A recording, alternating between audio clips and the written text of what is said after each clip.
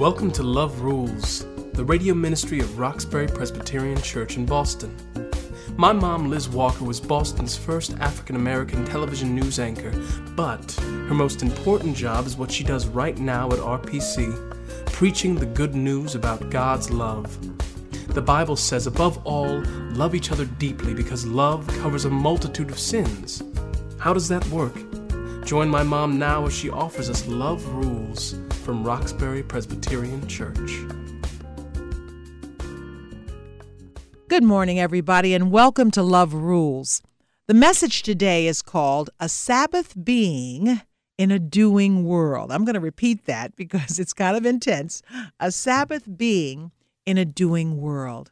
Our text is from Genesis, the first chapter, and then we'll go to Exodus, the 20th chapter, 8th through 10th. I'm just going to read a few verses in Genesis 1. You'll recognize them. Then God looked over all he had made, and he saw that it was very good. And evening passed, and morning came, marking the sixth day. So the creation of the heavens and the earth and everything in them was completed. On the seventh day, God had finished his work of creation, so he rested from all his work.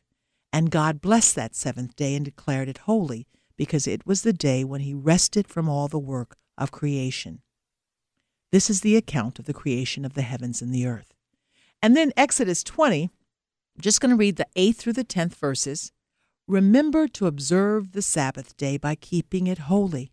You have 6 days each week for your ordinary work, but the seventh day is a Sabbath day of rest, dedicated to the Lord your God. I've been working on keeping a Sabbath day for myself, a day usually on Mondays when I can completely rest. Sunday, as you might imagine, is very busy for any preacher, and it's important that we take good care of ourselves, setting aside time to just slow down and just focus on God. It's nice to slow down, but it's not easy for me because my natural inclination, given the choice, is to move ahead. Why would you want to rest? That makes no sense when there's so much work to do. And I am a little hyper. Have you noticed how hyper everybody is these days? It's a new craze. As a matter of fact, busy is the most popular response to the question, how are you? The answer used to be, I'm okay, or I'm not too well. But these days, it's not about well-being.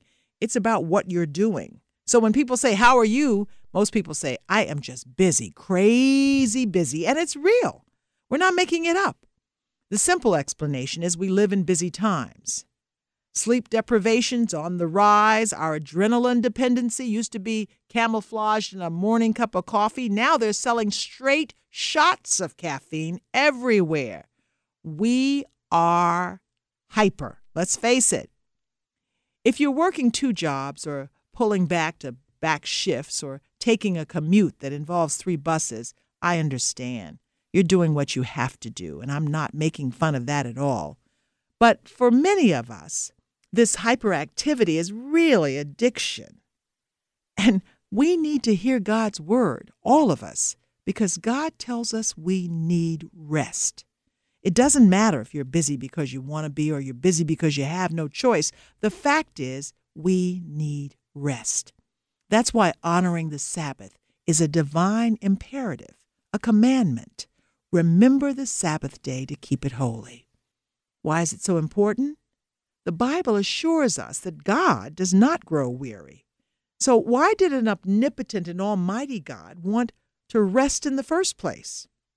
While we have come to think of Sabbath as rest in the purely physical sense, collapsing from overwork or recovering physical strength, a more accurate interpretation of Genesis 2:2 is that God ceased his creativity and then set aside this moment in the new measure of time to proclaim his holiness.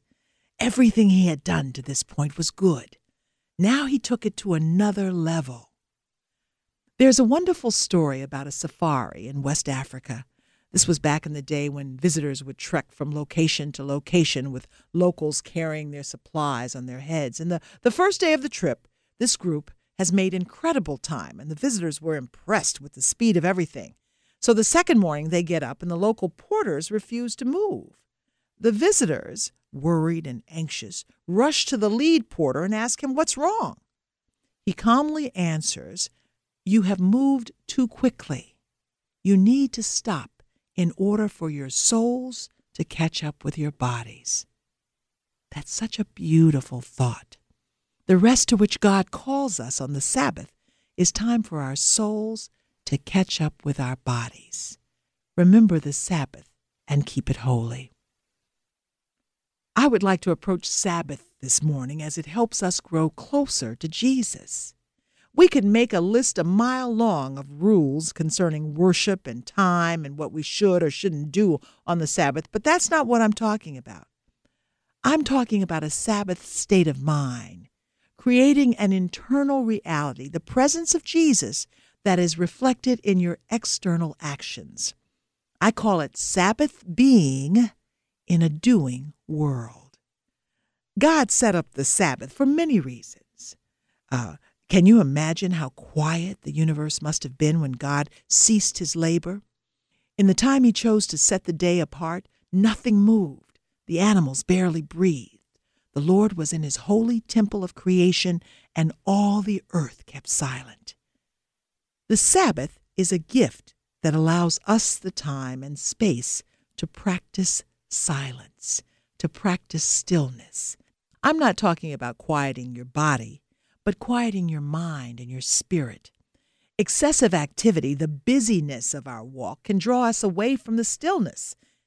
And we need stillness sometimes to cultivate that closeness to Jesus.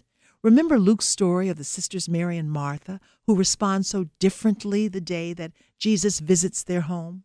Martha, of course, that's me. She was caught up in the busyness of the visit. She was cleaning and cooking and arranging and could not understand why her sister Mary chose to simply sit at the feet of Jesus.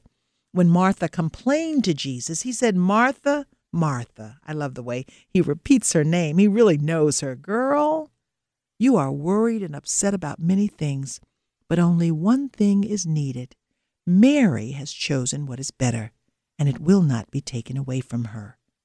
I readily admit that this is hard balance for Christians because we're inundated with books and seminars and newsletters, and we're all worried about success and growth and ambition, and we talk about creating and living out our vision as Christians and how to be a Christian in the 21st century, and all of this is important, but the most important vision we could have is sitting at the feet of Jesus, catching breath, catching spirit.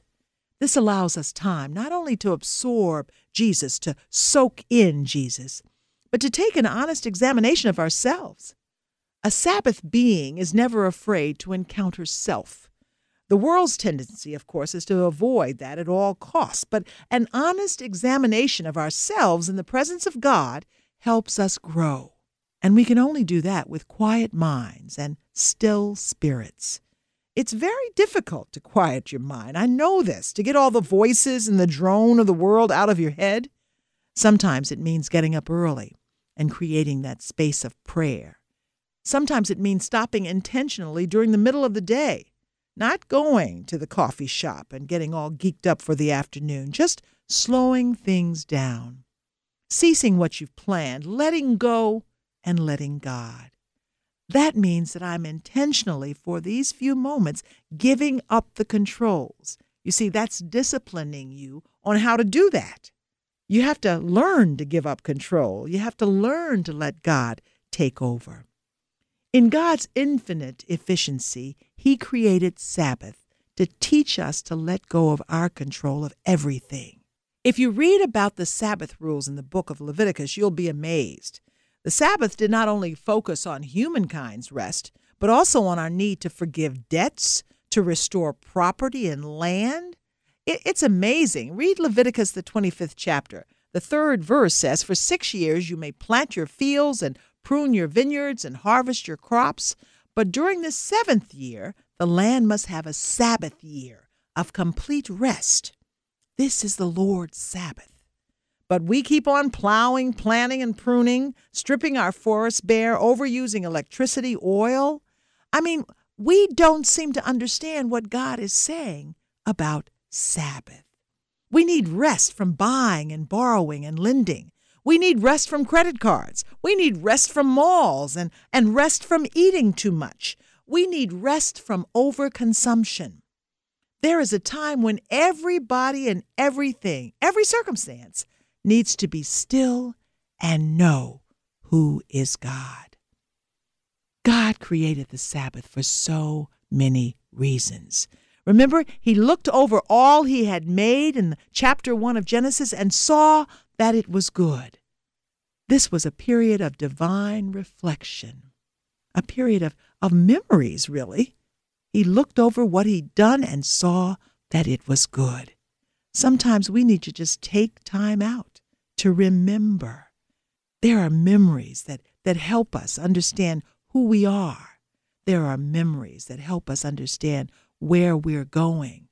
You know, there's an old saying that goes, you don't understand where you're going if you don't know where you've been.